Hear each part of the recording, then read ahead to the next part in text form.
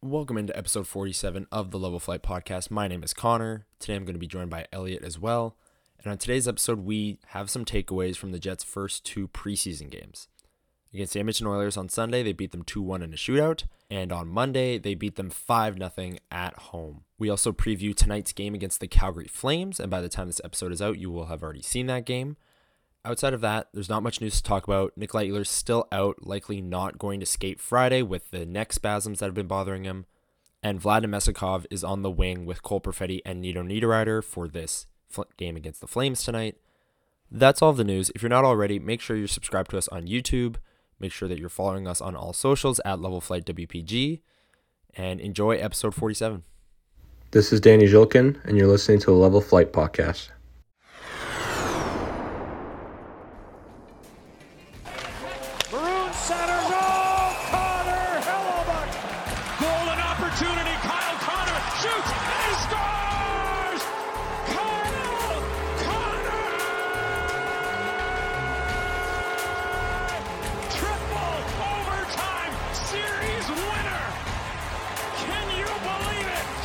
On to Morrissey, scores! Josh Morrissey in overtime! And the Jets win it 5-4. Welcome into episode 47 of the Level Flight Podcast. My name is Connor. I've got Elliot here with me today. Elliot, how are you doing? I'm good. Everyone's gonna comment, why is there so many different backgrounds? I'm moving, so this is now the permanent setup. This will all fill itself out soon. I've got a bunch of plans for it, but I'm doing good. Everything is good. Moving is hectic, and Brian is also moving, and that's the reason he's not here. So still on the 10-day. Still on the 10-day. Yeah, it's a busy time with the moving for both of you, school, and the Jets are starting to play. The Jets have had two preseason games. We're recording on Wednesday, September 27th, so they play tonight against Calgary. When you hear this, they will have played that game, but we're going to preview that later in the episode and give you some thoughts on what we're looking for tonight, and then you can see if it plays out or not. But they did play two games against the Edmonton Oilers. On Sunday at 5 p.m., they played in Edmonton and won 2-1 in a shootout.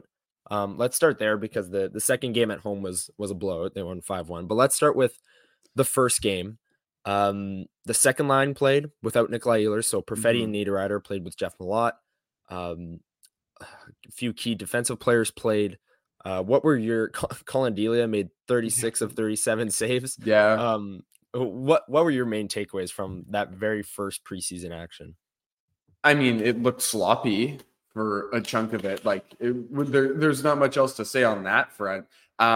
Obviously, Colin Delia playing not too bad. A couple of the saves weren't the most convincing. They were a little okay, kind of it's hard to tell. Obviously, I know he's Connor and I were at training camp and we were talking about this. I said those two, Connor Hellebuyck and Colin Delia, were both practicing at the same time. And I was trying to see what the difference was. And something like this, and we'll see tonight as Connor Hellebuyck is the starter for tonight's game against the Flames. But Delia, you can tell, is not as polished in his positioning. His trying to get from post to post was a little shaky at times, but he made it work, and that's all you can ask out of a goaltender. So, but no, I thought that Perfetti, I thought played pretty well with Niederreiter. And the third line looked pretty okay. I actually feel pretty good about the Jets' depth this year from what they've shown in both games. Yeah, in that first game, I mean, Perfetti, first action at center, that was the biggest storyline coming into the offseason. Who's going to be the second line center? It's Cole Perfetti. This is the first game, and I thought he looked good. Yeah. He's making the right reads. He's, his two-way game is there. He's back. He's the first one back into the zone. He's making good plays. And he said at training camp that he feels comfortable there. And outside of the last couple of years, he's played center his whole life. So it's just a matter of getting back into the rhythm, relearning in his case, all the responsibilities that a center has. And I think he'll be fine in that role. And I didn't see anything from this very first preseason game. I'm not going to make a sweeping takeaway anyways, but I didn't see anything that would turn me away from him being a successful center. It looked natural. He looked comfortable, and that was the very first game. So he's playing tonight as well. Nemestikov is moving up to the wing to play with Perfetti and Niederreiter, and we'll see it again. We'll see how comfortable he looks. They'll be the top line, quote unquote, since the Scheifele line is not playing. And yeah, what you want to see is steady improvement. We know that he knows how to play center because, as he said, he's done it his whole life. It's just a matter of getting those reps. And yeah, I'm excited to watch tonight's game, especially for that reason. But another reason is because the defense core is basically the tryout. And we'll go back to the first game here and bring up kind of the analytics. This is Hockey Stat Cards. They have a Twitter account. The data is from Natural Stat Trick. Go follow them. It's great information. We're going to use both the cards here for game 1 and 2. But if you're on YouTube, as you can see, Ville Heinola and Nate Schmidt are at the top of the numbers, the game score composition, the analytics department for this 2-1 win against the Edmonton Oilers. And I've been saying the last couple of days that it sucks for Ville Heinola because at the end of the day, no matter how good he plays, he's going to get sent down. He's waiver exempt. He doesn't need waivers to go down, and 3 other guys in front of him do. And if he were to stay up, then that means 2 of those players, we kept saying you're going to lose someone for nothing. Well, then you're going to lose 2 players for nothing if Heinola stays up with the team, right? Maybe he's the first call up in injury's sake, but out of training camp, it's a really tough mountain to climb for Ville Heinola to make this roster, but it's still encouraging to see him at the top of this. He looked great. Transition looked great. What were your thoughts on, I guess the top 3 names are Heinola, Schmidt, and Chisholm. So what are your initial thoughts on the back end battle and how those players looked in game 1? Well, in a game that was sloppy and defensive, you would hope that your defensemen are at the top of the list when it comes to analytics. Right. I thought Heinola's passing, obviously, we know that he is great in transition. He's great at stitching the play from the back, right? That's just his calling card. I think the metrics, I thought he was okay defensively. I didn't think that he was like out of this world great. So to see that in the stats, in the analytics, that he actually did better than I thought he did is a good look to me. I think that is really good because hopefully the coaching staff sees it this way and hopefully doesn't see it how I saw it, where it's like, well, he kind of did his thing and he made some passes. He was really good in moving the puck up and he did his normal thing. I think Declan Chisholm having a good game is good. And I mean, you kind of hope that someone like Nate Schmidt, who's been in the top 6, he's been in the defensive core now for a little bit, you would hope that he has a good game. But I think, again, Ville being the top of the list here, I think is indicative of him having a good game and showing the Jets that he should be on this roster, regardless of who you lose. Yeah, and I remember last year in the exit interviews when we were interviewing Ville, he said, Dave Minuk asked him, like, what can you do this offseason to better your chances to make the Jets next year? Something along those lines. I'm paraphrasing, but he basically said, all I can do is put my head down, work as hard as I can, be in the gym, be on the ice, and just work my butt off to make this team. And again, it's just one game, but it would have been real concerning if Ville Heinola was got like shelled in his own zone, right? And couldn't break the puck out and was getting muscled off the puck. Things that we've seen from his game in the past, it would have been concerning to see that stuff, and we didn't. And he was his usual transition dominant self, and that's a good step in the good first step in the right direction for Ville. But as I said, it's kind of unfortunate because there's not really a chance he makes this team. So I think there's a higher than none. I think that it's I personally I think it's a 50-50. I think it's the Jets got to make a decision. I think that's a little high. Just because of the waivers. Like, he could play great. He could be at the top of this list every game, and it's just simply the fact that he's waiver exempt. which I don't sucks know. because he's looked. Yeah, which The hilarious sucks. part is he's looked really good almost every preseason, and it just Yeah. doesn't matter what. Like even I went to 3 preseason games, his draft year, and he played with the Jets, and he looked fantastic, and he probably looked like the best defenseman for most of it, and he just didn't get a shot. So yeah. Let's that's a great point. Let's move on to some of the other names on this list. I mean, Lowry, Iafallo, Appleton is going to open the season as the third line. They're kind of at the top / middle of the pack there. Not a game-breaking performance from them per se, but they're in the positive defensively, which is what you're going to see a lot from that line. But I don't mind that. Like I think that line, like obviously we know Adam Lowry can contribute somewhat offensively. Like we've talked about, I think Iafallo adds an actual offensive punch to the line, and then Mason Appleton is just speed. I mean, like he's an okay defensive player. I think the other two help him out, and I don't think he's a great personally, I don't think he's a great offensive player. But if you can add a little bit of speed to the line, and I know he likes dumping the puck in, if it means he's dumping it and beating guys to the puck, and he's feeding Iafallo out in front or Lowry out in front to bang one home, like I think that line is going to score some. Like I don't know if Appleton will get on the score sheet much, but I think he will. I think his plus minus might be higher this year, just because he'll be on the ice for plays where Iafallo and Lowry, like even Lowry's just standing in front of the net. One of the guys throws it, somebody throws it in front, and he bangs one home. Right? Yeah. I know plus minus doesn't mean a lot, but I'm just trying to say that well, it may look all weird when looking at the stats at the end of the year. I'm just going to say that we'll know that he was on the ice for a bunch of goals because his plus minus. Sorry. Right. No, you're good. I totally agree. I think this line, the third line in the past, and the reason people are saying that the bottom six could be kind of reinvented is the third line. The way they would be successful is by completely shutting down the opponent, and then it would be even. Like if they completely shut down their opponent, they're not generating offense. So then it would be like a wash, and that's a win for the third line. Now you add Iafallo, who scored, I said on the last podcast, or maybe the one before that, he scored between 13 and 17 goals every year for the past, 5 seasons? So he's going to score between 13 and 17. He's going to score between 13 and 17 goals, and adding that to the third line, and they're going to improve defensively. Like Iafallo is a beast on the penalty kill, 5-on-5, you name it.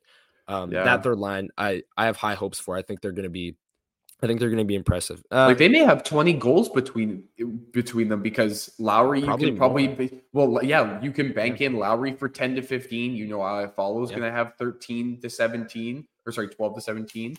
And Mason Appleton will probably chip in maybe 7 or 8, right? Like that third line might end up being that are okay. We just need to somehow find a way to put one in the back of the net. And Bonus might just throw them out there to play some defense and generate offense just in greasy ways. Yeah. And I totally agree. That rapid fire for the rest here. I think Perfetti and Niederreiter, you see the offense is not there, but I'm going to wait to judge that line as a whole until Ehlers comes back, because analytically, offensively, Nikolai Ehlers is that guy. And that would change a little bit. Like they would have a little bit of a boost offensively. And then Lambert, Chiprikov, Zhilkin was a line. I believe they were the fourth line in this game, so they didn't play much. Their prospects getting their first preseason action, knocking off the rest. No sweeping takeaways need to be made from this game. And Dylan and Bauer struggled at times with foot speed. And defending the rush, which is why you see their defensive numbers kind of plummeting here. But Brendan Dillon is a veteran. Tyrell Bauer is going to be on the Moose this year. Like we know what those players are, and I'm not too worried about that either. Do you have any rapid fire takeaways from kind of the bottom half of this? Like we saw flashes from the fourth line. That's about it. Like you can't. I think Lambert looked good up. Lambert looked good off the rush. There's a couple times where Chiprikov did what he did in development camp a lot that we saw, where he was protecting the puck. He was keeping plays alive. I like those guys are. Here's the best part is, yes, we know we've talked about Jokin being a two-way guy and he wants to be good on both ends of the ice. But we both know that Chibrikov and Lambert are probably not the best guys to put with him because they're all offensive players. So defensively, we're not really expecting. We know Brad Lambert is supposed to be a point machine. Like, we're not expecting him. Obviously, he needs to be okay on defense, but looking at the numbers, I think them just looking with flashes and each of them having little moments, I think is just a step in the right direction for guys who are all going to be like those guys could be playing in the Moose together this year. Like, that could be a Moose line. So getting a view of that against guys who are in that tweener zone on that Edmonton roster and them kind of playing not great isn't the worst look in the world. Yeah, no, I agree. And even with the Moose, you'll probably see them. Let's get this card out of here. You'll probably see them play with a veteran. Like, I don't know if all three of them are going to be on the same line. That's just kind of how the lines shook out in this game. But yeah, I wouldn't doubt it if they put a veteran on the wing of Zhilkin or Lambert. Lambert especially, because we know he's dominant with the puck. So putting like a Chibrikov, who's also dominant with the puck, it's kind of like clashing there. But we'll see. We'll see how the Moose lines shake out. I think their training camp starts next week. We may see that line at some point, though. I will say, if they need a goal or something, right? That might be a line that they throw out there, which is cool. But besides the point. I totally agree. Let's move on to game 2. The Edmonton Oilers sent one of the worst rosters I think I've ever seen in an NHL preseason game. I mean, it wasn't even like their AHL team. Like, they had Dylan Holloway, Brett Kulak, and Cody Ceci, who are going to play on the Oilers this year. Outside of that, it was AHL players, it was junior players. Well, Philip Broberg's a good player. He didn't play, though. He wasn't in that game. I thought he was in the first. I thought he was in the second game. I swear I heard Dan Robertson say his name. Anyway, go ahead. Xavier Bourgault, who was a first-round pick, was in that game too. But he'll go back to junior, the AHL or something. But basically, the card you're about to see, if you're on YouTube, this is what should have happened. Like, the Jets, Rick Bowness even admitted it after the game. Like, you look at both these teams on paper, the Jets should have pummeled them 5-0, and that's exactly what they did. Laurent Brossoit with a shutout. I think that's notable. Yeah, I think that's notable because if he's able to play good and give the Jets some quality starts, that means less for Hellebuck, and that means a fresher Hellebuck down the stretch, especially if you're keeping him, if the Jets are keeping him for the remainder of the season. And that's important. I think Brossoit playing 25-ish games, anywhere in that 20 to 30 range, is really important, and Hellebuck should not be getting over 60 starts at this stage in his career, going into his age 31 season, I believe. He's a competitor. He wants to play every game, but you paid $1.75 million or whatever it was for a quality top of the line backup, and you got to. And this was a good start. A guy who beat you last year in the playoffs too. Right, exactly.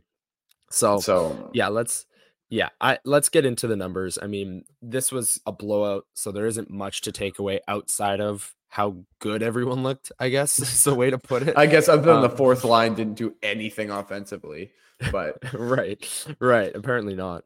Again, the fourth lines, Parker Ford, Torgerson, Lucius. I thought Torgerson had a good game, and he had a few good chances in front. So these can be taken with a grain of salt. They're helping us with some content ideas here. But let's start again at the top. Josh Morrissey and Elias Salomonsson just absolutely crushed it in this game. I mean, I said to Elliot before we go on, and seeing over 3 on a single game score composition is unheard of, and they're way out, like they're way out there. And that is great to see. I obviously from Josh Morrissey, when you're playing against this Edmonton Oilers roster, he's going to dominate. But seeing Salomonsson right up there with him, they meshed really well. What were your takeaways from Elias Salomonsson's performance before we move into the rest of the roster, which was kind of cut and dry? I think he looked like as advertised, as what we had been told from over the offseason. First real game action by Scott Wheeler. By Scott Wheeler. Told by Scott Wheeler. By everybody else, right? Shout out Scott Wheeler. Like I think he looked great. He looked great in transition. His passing was, I think, the biggest thing for me. Like, I know he's supposed to be this big two-way defenseman that can skate and kind of do everything. I think his ability to read the defense and pick apart passes was phenomenal. I think there were a couple times where he was on the right-hand side, on the right-hand boards, and he was flinging passes. He was like going tape to tape with guys, or at least close to tape with guys. Like, I think he looked as advertised. And I'm really sad that he's going back to Sweden at the end of all of this. I was really excited to hopefully see him stay with the Moose and potentially, like, if you put together a couple performances like that, I know we just talked about this with Billy, but at least then that gives you a shot at a call up later. Like, I think that if he plays well enough in this preseason, I can see maybe the Jets trying to find a way to convince him at some point to come back over. And I know there's the whole, they got to buy out his contract and with the whole international thing. But I think if they can convince him that, hey, we need some help right now, and we think that you could be that help, he may come back over. But obviously Josh Morrissey is going to Josh Morrissey. But I think that being his partner, I think helps him a little bit. But there were, again, like I said, there were plays that Morrissey has nothing to do with that Salmonson was making. Like, I knew there was never a point where he had the puck and I was nervous that he had the puck. Like, I know he was a little timid to begin the game, but I don't count the first couple shifts of the first two shifts of your first preseason action should not be indicative of how you feel about a player, especially when it's their first time in an NHL jersey. Right. Yeah. And to further that, I mean, Salmonson got crushed like 8 seconds into the game. On the very first, like, puck goes to the wall, up the wall, he goes to step up, and Brad Malone just absolutely runs him over. And it's like, wow, welcome to the NHL, right? Like, he just got pummeled, and he popped right back up and was fine. Obviously, the rest of the game, no harm, no foul. But his skating it stood out to me in the best way possible. I mean, he's such a smooth skater for his age. And he's moving well with Josh Morrissey. Like, we talked to Jack Hahn like 25 episodes ago. This was months and months ago. But one of the questions we asked him was like, what makes a D pairing work well together? Like Morrissey and DeMello. Like, you wouldn't think that's like stylistically a great fit, but it just works. And his biggest thing was like, the partners have to be able to move at the same speed and move together. So Salmonson having success with Morrissey and being able to move at the same speed as a Norris candidate. Obviously he's not a Norris candidate or whatever, but like, that's not what I'm saying. But him being able to skate his way out of trouble, skate with Josh Morrissey, and put up dominant analytics, excuse me. Very impressive from a 19-year-old. We're back with another week of football, and DraftKings Sportsbook is keeping us in on the NFL action with great offers every single game day. New customers can bet $5 and get $200 instantly in bonus bets. Throw $5 down on any of this week's epic matchups to walk away with an instant winner. And DraftKings isn't stopping there. All customers can take advantage of 2 new offers every game this September. Football's more fun when you're in on the action, so download the app now and sign up with code THPN. New customers can bet just $5 and get $200 instantly in bonus bets. Only on DraftKings Sportsbook, an official sports betting partner of the NFL, with code THPN. The crown is yours. Gambling problem? Call 1-800-GAMBLER or visit www.1800gambler.net. In New York, call 877-8-HOPE-NY or text HOPE-NY or 467-369. In Connecticut, help is available for problem gambling. Call 888-789-777 or visit ccpg.org. Please play responsibly. On behalf of Boot Hill Casino Resort in Kansas, 21 plus, age varies by jurisdiction, void in Ontario. See dkng.co/football for eligibility. Terms and responsible gaming resources are there for your availability. Bonus bets expire 7 days after issuance. Eligibility and deposit restrictions apply.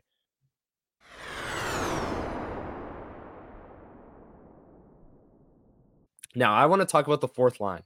Vladislav Nemestikov, Morgan Barron, Rasmus Kapari, all up there at the top.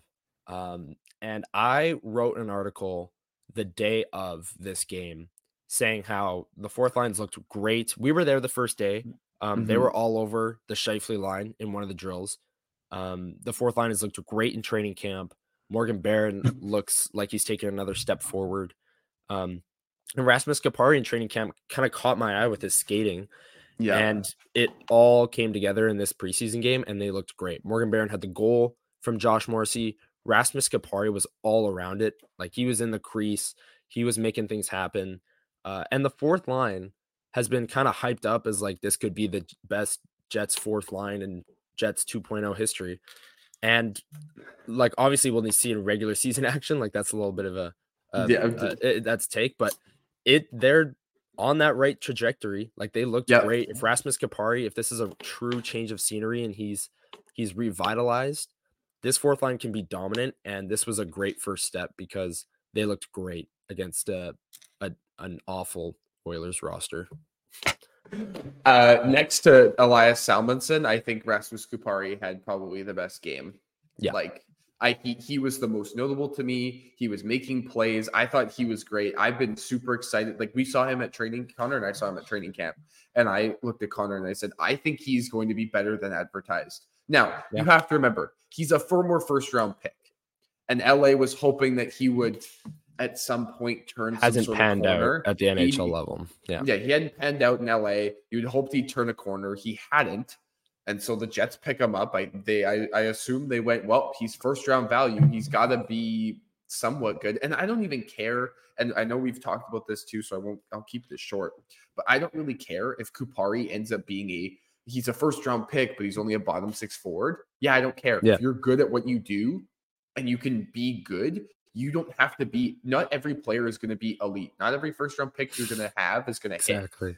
So if the Jets get Kupari out of this and he becomes like their best fourth line center they've ever had, or they're like a third line center that the Jets can rely on, like a bottom six guy that they can throw anywhere at wing, center, whatever, I don't care. He's an asset for the Jets. It's a win. So if he can continue this, I am super excited. And you already know how I feel about Morgan Barron, so I won't bang that drum anymore. I know you're hyped to see him finish that goal off in the slot. I mean, how many chances did he have like that last year, and it would go off the post, or the goalie would make an unreal save? That was like nice I said, you gotta see it the other way now. It's a couple times, a couple goals are gonna have to go in. So we'll see how the rest of that like if Nemestikov stays on that line, that may be him being there might be the only reason why that team the fourth line is as good as it is, because he should be theoretically higher up in the lineup. But if he's on the fourth line, then he crushed it in a second line center role last year, and he's going to be your fourth line right winger. Like, it's the best problem to have. This team is deep, and like you said, Rasmus Kupari, like, first round draft capital, super hyped up, supposed to be this skilled power forward mesh player. Maybe he's like changing the way he plays and revitalizing his career. He's realizing, okay, I'm not going to be a top six center in the NHL. That's not how I'm going to prolong my career. I'm going to prolong my career by being a bottom sixer, killing penalties, chipping in goals here and there, wreaking havoc, being a good forechecker, being in front of the net, all these things that bottom six players do. And maybe for the first 4 or 5 years of his career, he's trying to be the Mark Scheifele, the top six center mold. And maybe he's going to change his style of play. I don't know. That's just what I saw. I didn't watch much. Rasmus Kupari didn't play many NHL games with the Kings. But he looked like a bottom six player who was there to wreak havoc, forechecked hard, caused insurmountable amounts of chaos in the crease. And the fourth line, like, that's what you want, right? Adam Lowry 2.0. Adam Lowry 2.0. Let's chill out. I know. I'm just kidding. Yeah. First preseason. Trying to create some headlines here. It's okay. Yeah, exactly. I'll clip that. Don't worry. Now let's go to the other big storyline of this game, which was the Scheifele, Connor, Vilardi. And let's just talk about Kyle Connor's goal to start. It was all Gabe Vilardi. Takes the puck in the crease, fires a no-look pass right on the tape. Kyle Connor one times it. The goalie hasn't even like slid over yet. Like, it was a beautiful. It was beautiful. Goal. It was. And Vilardi in the intermission was talking about how it's like a simple read. Yeah, which is crazy to think. He's just reading, I guess, the top guy in the box, and if he's not on Kyle Connor, he's just turning and firing that puck. But it was a thing of beauty. The chemistry was definitely there on the power play. At 5-on-5, I'd like to see a little more sustained pressure in the offensive zone. And the analytics here would kind of agree with that. They're actually good defensively in this game, which is a Funny. good thing. It's a good thing because that's what we said we were Yeah. hoping for with Velarde, what he would add to this line. But offensively, I think you want to see, again, a little bit more from these guys, and that'll come, right? Chemistry will be there.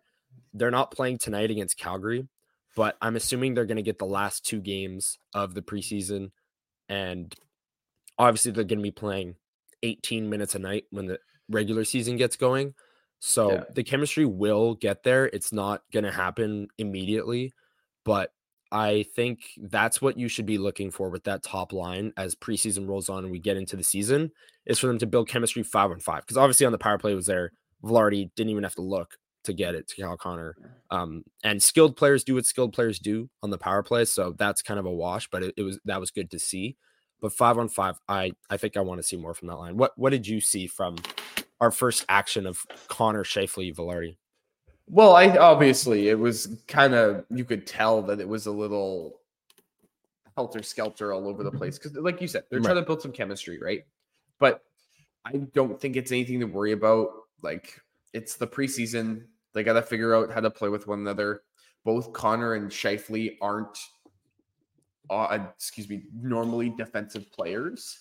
Right. So, like, there's going to be some miscommunication there. Velarde's going to have to do a lot of work. I think that's also why I know there were a lot of people surprised that Velarde got the nod. I think it's because we've seen it so many times with the lines that Bonus makes. He's put Connor and Scheifele with a defensive player on the right-hand side, right? Mm-hmm. So I think this was the perfect storm for them to get Velarde, a guy who can do things offensively and point produce, but he's also showing he's really good in the defensive end. So, I mean, it's stuff that they need to work on. But again, it's not like, oh, this person needs to take a step up and they need to play better or something. Like, no, they played well. They just need to work on communication. And once they kind of get some chem together, I'm sure everything will be just fine. It's nothing. Everyone was worried about it. It's nothing to worry about, guys. Just hold your horses. We're 2 games into the preseason. Like, let's calm down. If this was game 45 and we're still talking, got to figure out chemistry, then okay, then there's a problem. But it's game 2 of the preseason. They still scored I know, like you said, skilled players are going to do what skilled players do on the power play. But I think them already kind of passing it around on multiple different occasions, not just on that goal. They worked the puck really well. So there's got to be at least some chemistry in the offensive end. So if it's just defensively, then, well, we already know that Scheifele and Connor are going to be great there. So that may not change. So we'll have to see. Yeah. And Velarde did a interview with Winnipeg Sports Talk, and he was saying how Kyle Connor and Mark Scheifele are some of the best offensive players he's played with. Kyle Connor, he said, was like the best offensive player he's ever seen, practiced with, whatever. Just with how twitchy he is and how agile he is in his shot. So you might see big things out of Gabe Velarde this year. Like, these are the most offensively talented players that he's played with, and you could see a major uptick in production. Now, we've discussed this already. We've said this, and what we want to see is the defensive side remain. And I think it will. That was analyzing that from game 2 of the preseason, that was still there from Gabe Velarde. So that's something to monitor as we roll through the preseason tonight. Jets, Flames. I will get the roster up here in a second, but what are you looking for in the Jets' 3rd preseason game, 2nd home game? They're playing a decent amount of players. Here, I'll quickly get the roster up here. Yeah, I'm looking for, obviously we talked about it already. We talked about the defensive tryout, quote unquote, here. So that's one thing. Another thing, I'm looking to see if Kupari, who's playing with a guy like Jansen Harkins, and he's also playing Parker Ford. So he's not playing with guys that are as quote unquote skill. Like Harkins is decently skilled, but Parker Ford's not a crazy skilled guy. So we know like we'll see how he does with those guys tonight. And we'll see how Nemesnikov plays with Perfetti and Niederreiter. But that may be something that they're going to have to do this year, right? Yeah. Like there may be times where the fourth line is playing well, but the second line of Ehlers, Niederreiter, and Perfetti just isn't getting it done. Or they're getting shelled defensively or something. Yeah. And so a guy like Nemesnikov will have to come up. These are the games where we're going to see enough. We've started to know, we figured out that Bonus likes to move lines around. I think these games where he's playing weird, quote unquote, what some people would say weird lineups, I think actually is quite indicative of potential combos he's thinking of game combos that are going to look weird that you go, what? But I wouldn't be surprised if at some point we see a Nemesnikov, Perfetti, Niederreiter line during a game. Yeah. Yeah. And that line I'm absolutely watching for. Cole Perfetti, another game under his belt at center. That's going to be very interesting. And then you've got the third line as well. Iafallo, Lowry, Appleton. And then, as you said, the fourth, or I guess kind of the makeshift fourth line. Kapari is there, but Ford and Harkins are likely going to the Moose this year. Connor Hellebuyck gets the start. Not much to analyze there. It's preseason. He's Connor Hellebuyck. He'll be fine. And then on the back end, we already kind of previewed the defensive battle. And there's Chisholm, there's Stanley, there's Capobianco, there's Heinola again. So seeing all those guys will be very interesting. Onto the Flames side, I believe Dustin Wolf is starting in net for them. Unreal season with the Calgary Wranglers last year. Nikita Zadorov, I see Mackenzie Weegar. I see Mangiapane. I see a few other, Sam Honzik, their first round I was going to pick. say Honzik. And we talked about him. I see a few players there. This is definitely a better team than the Oilers sent.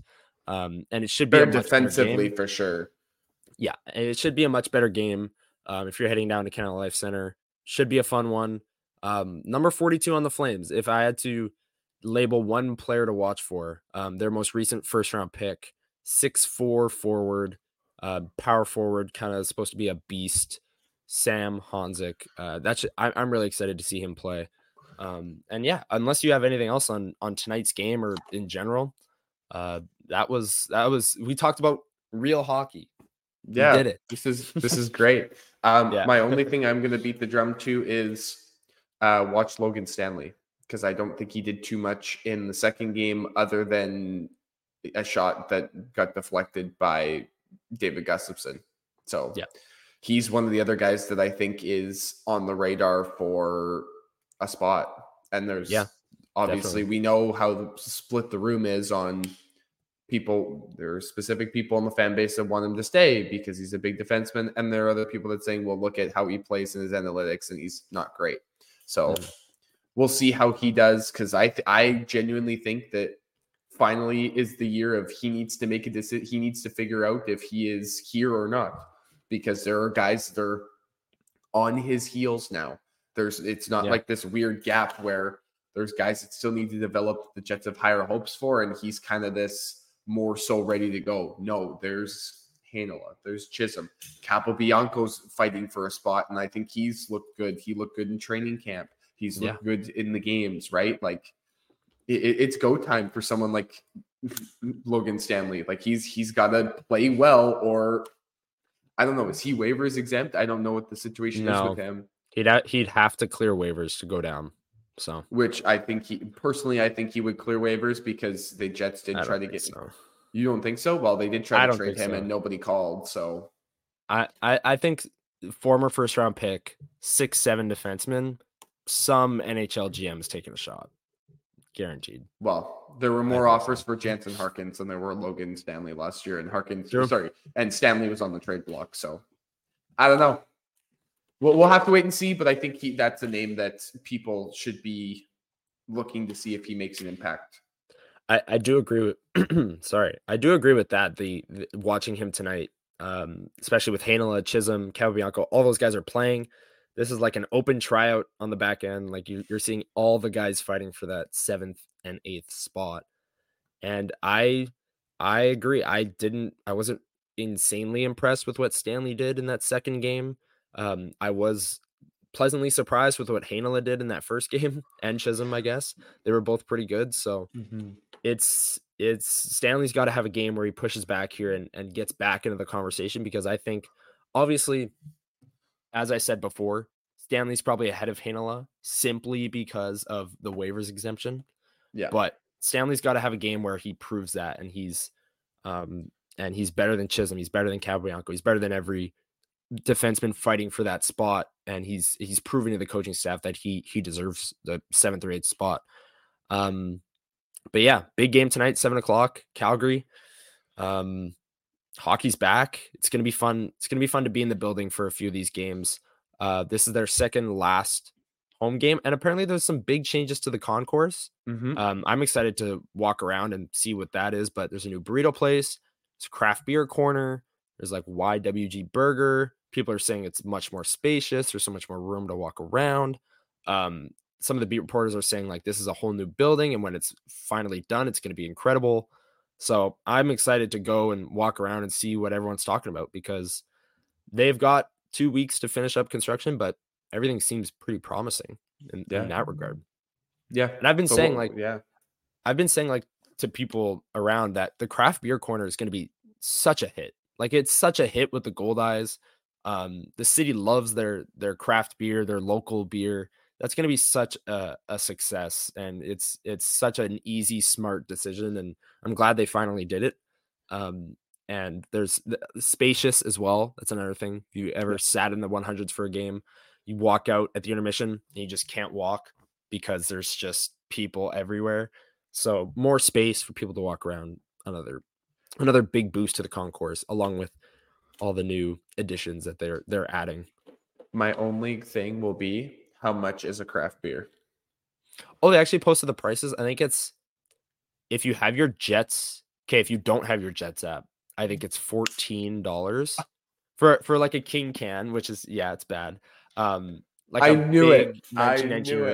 If you have your Jets 360 app though, I think it's $10.50, which actually is like the price, actually, which is actually like the price of just like a regular 18-ounce beer. So at the game, yeah. So honestly, like, I was expecting worse. I honestly was when I saw the prices. So I was speaking to somebody the other day, and we were talking about the changes, and I said, well, if they're gonna add craft beer, is the price of normal, like your Budweiser, that sort of stuff, going down?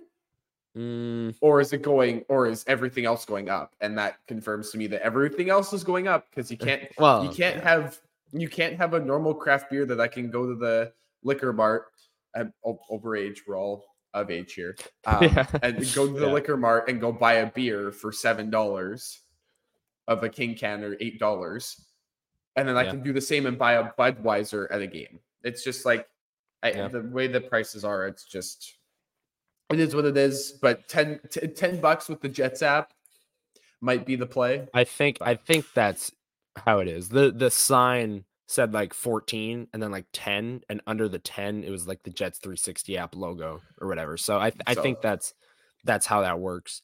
Don't quote me on it, but yeah, a lot of changes.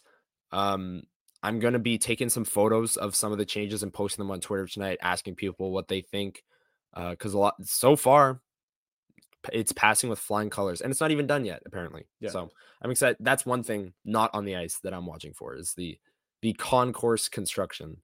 But this conversation has gone too far. We've gone on to the concourse and talking about craft beer. Let's get on out of here. A different podcast for craft beer, because I know we can sit here and talk for half an hour about craft beer. The Craft Beer Corner podcast. Let us know if you want to if we want to do a taste test for, once we know what's in there at Canada Life. If you guys want to see an episode of us just trying out craft beer, let us know. Or anything taste else. Test. Always just go to the socials. Yeah. At Level Flight WPG. Follow us there. Subscribe to us on YouTube, Level Flight Podcast. We mention, if you're watching on YouTube, many times during the podcast, because we do have graphics up and stuff like that. So subscribe so you don't miss a video. Leave a 5-star or however many stars you feel is adequate. leave a review on Apple Podcasts. We really appreciate that as well. Helps boost us in the SEO rankings. And yeah, outside of that, thank you for listening to episode 47. So many episodes recently, flying by. But yeah, big game tonight.